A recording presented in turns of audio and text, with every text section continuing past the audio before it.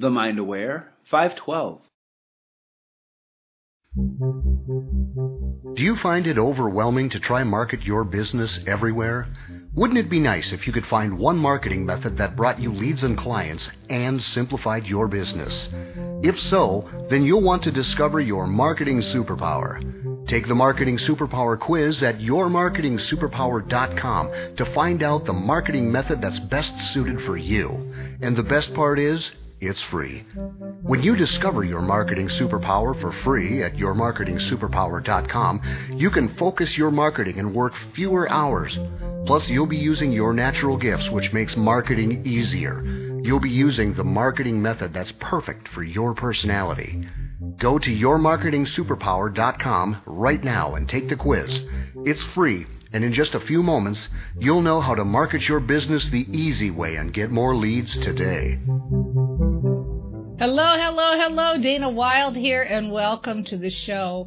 Hey, I got a little story to tell you today that I think you're going to enjoy, because maybe you've done this too. This is a story about marketing, and, let me just begin. I have been doing a podcast for quite some time. I've done a lot of live streaming. I have a decent following on Facebook, an email list, and so on and so forth. And so like many entrepreneurs, I've got that little shiny object thing that happens and comes up, and you think, oh, I should go follow that bunny trail. And I'm around other entrepreneurs who are following their own bunny trails. And so I start to think, well, gosh, I've got this big following on Facebook, but look at my YouTube channel. Oh my gosh, my YouTube channel needs help, right? Like seriously, right now, go check out my YouTube channel. You're going to see I get 18 views a video. Oh, and then look at this Instagram. Oh my gosh, I'm not doing anything there, and I should be doing IGTV, and I should be doing Insta stories, and I should be doing pretty graphics. And the key word in all those sentences is should, right? And so there's a little interest, my interest is a little piqued, and I'm playing around with it a little bit, and I'm trying some different things, and I'm realizing I'm getting more and more kind of where it feels like it's a treadmill, doing all of these different things.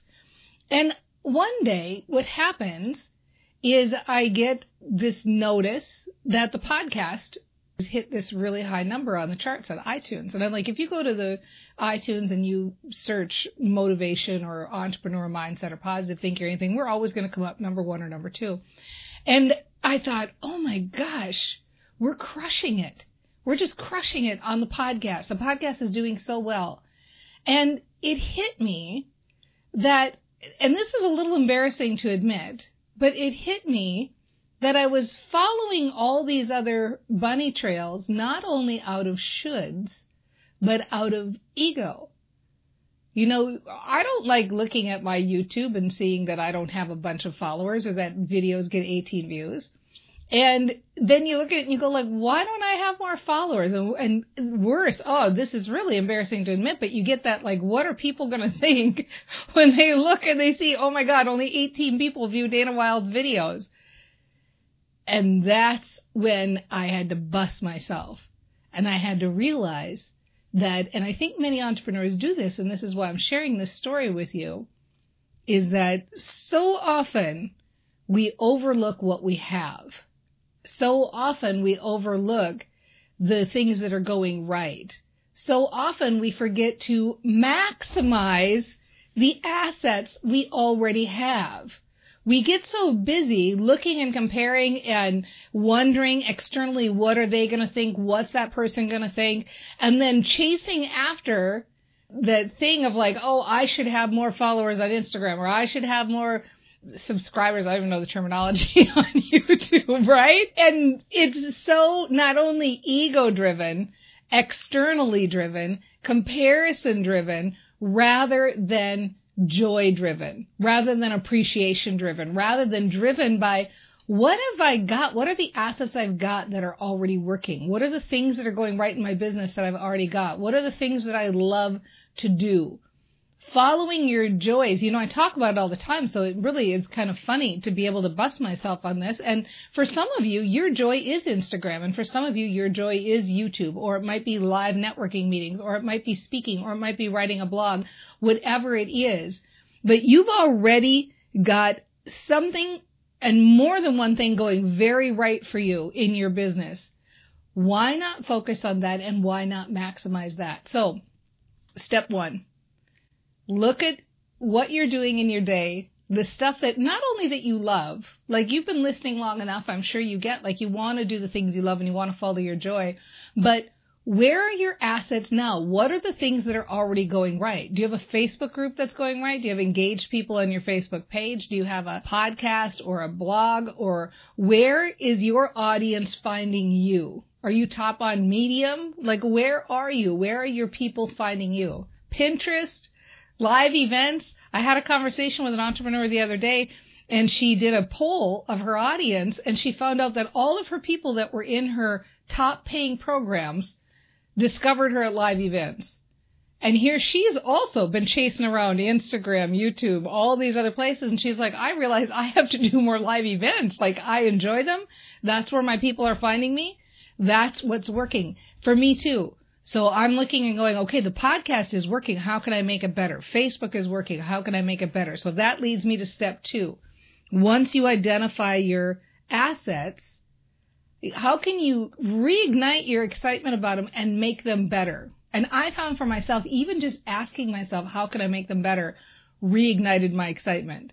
One of the things I was kind of chuckling about for myself with the podcast is I almost never, like if you've been listening to me for any length of time, have you ever heard me on an episode say, please tell your friends about this podcast? Or would you please leave me a review? If you're enjoying this, would you please leave me a review, or would you share?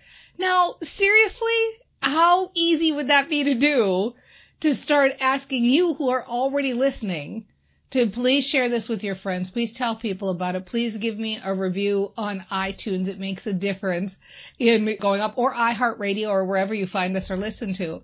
And that little simple thing done again and again and again and again makes a difference. How can you appreciate what you have? Number two, maximize what you're already doing.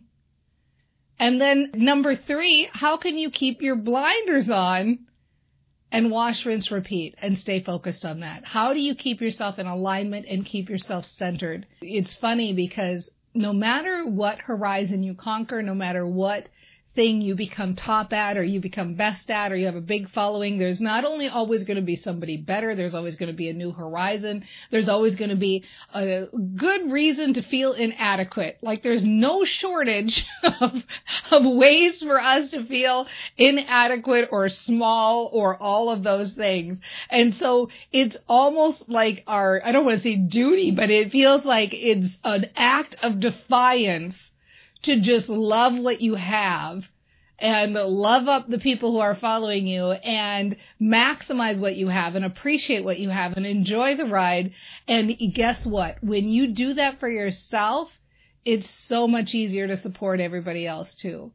Like, let's stop this comparison game, and let's stop this being externally motivated, and let's stop this chase of shiny objects, seeking out the next thing. And let's really start to embrace and love what we have, appreciate what we have, and move forward with that.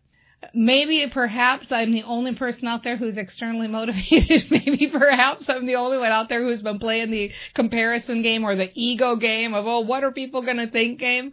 But if that resonates with you, then I suggest today, let's both just start a little mantra that sounds like, I am enough.